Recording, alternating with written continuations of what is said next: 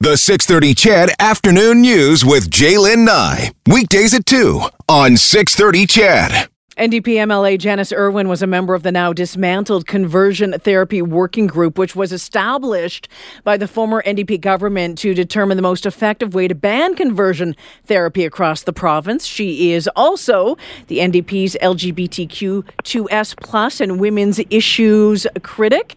Janice, welcome to the show.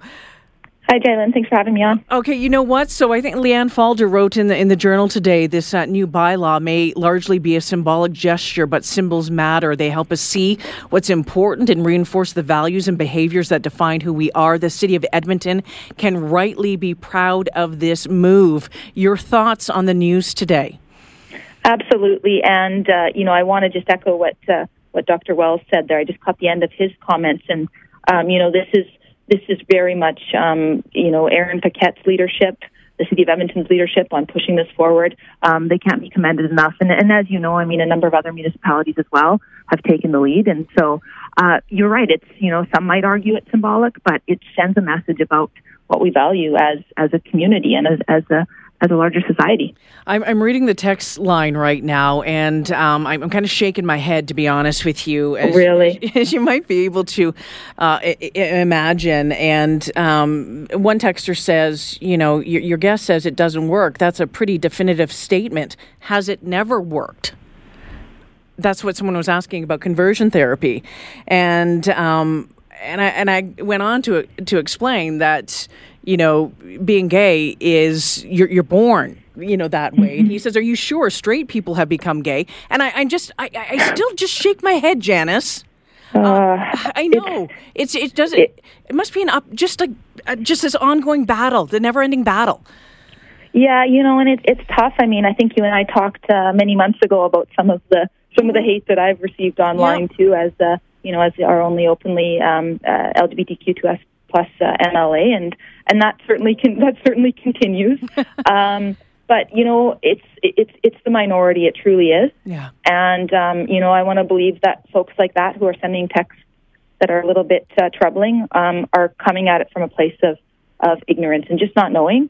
As soon as suddenly someone in your family is a member of the community or is struggling or has faced harassment or whatever it might be, I've seen a lot of examples where attitudes can shift. And I always like to talk about the fact that even myself personally, I've come along a journey in my own sexuality, and so I very much like to treat folks like that with compassion, and I'd urge them to reach out to someone in the community, and I'd be certainly willing to talk to that person as well. What more needs to be done?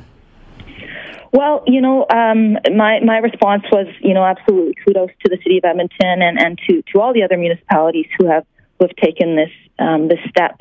However, we need to see leadership in other jurisdictions. The province, of course, is one where I'm quite troubled because, as you talked about, we started to make some progress. I should say I use we loosely because, of course, I wasn't in government in the last term, but our NDP government started to make some progress on the Conversion Therapy Working Group, and it was cancelled abruptly by this UCP government. And so we've continued to do some of that work. I've spoken to a lot of folks. I've gathered a lot of stories over the last number of months, and we plan to continue that working group despite not having the support of this UCP government.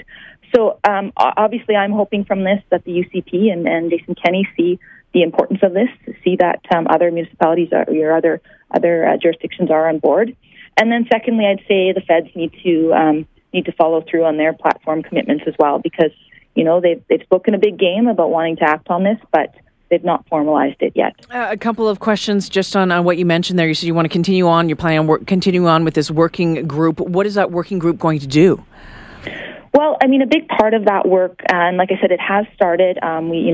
We've gathered some folks together, and we've very much, kind of started to gather stories and personal experiences, and the hope, of course. We've not been successful to date, and like I said, I'm disappointed that the UCP hasn't, wasn't willing to move forward. But our hope will be that we will be able to build a bit more of a group that can really help to lobby this government to get them to a place of understanding where, this is a harmful practice and it needs to be banned.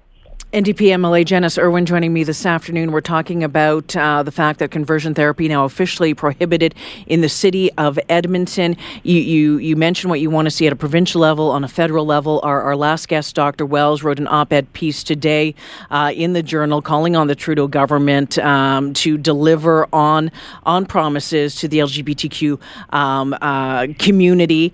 There have been apologies. There has been compensation. You say more still needs to be done. What specifically? Yeah, I mean, it is, I obviously have to say that the Liberal government has been better than previous governments, but there's still certainly more that needs to be done. In addition to formalizing a ban on conversion therapy, I'd say the blood ban is another example. It's something that, they promised that they would follow through on, and they haven't yet. And it's, countless scientists across the world say that it's ridiculous that there's still a blood ban for men who have sex with men, right? Yeah. So, I mean, there's a few steps like that as well that I think they could easily move forward with, but there needs to be the will for sure. Janice Irwin joining me this afternoon. Thanks for this. I appreciate your time. Thank you so much, Jalen.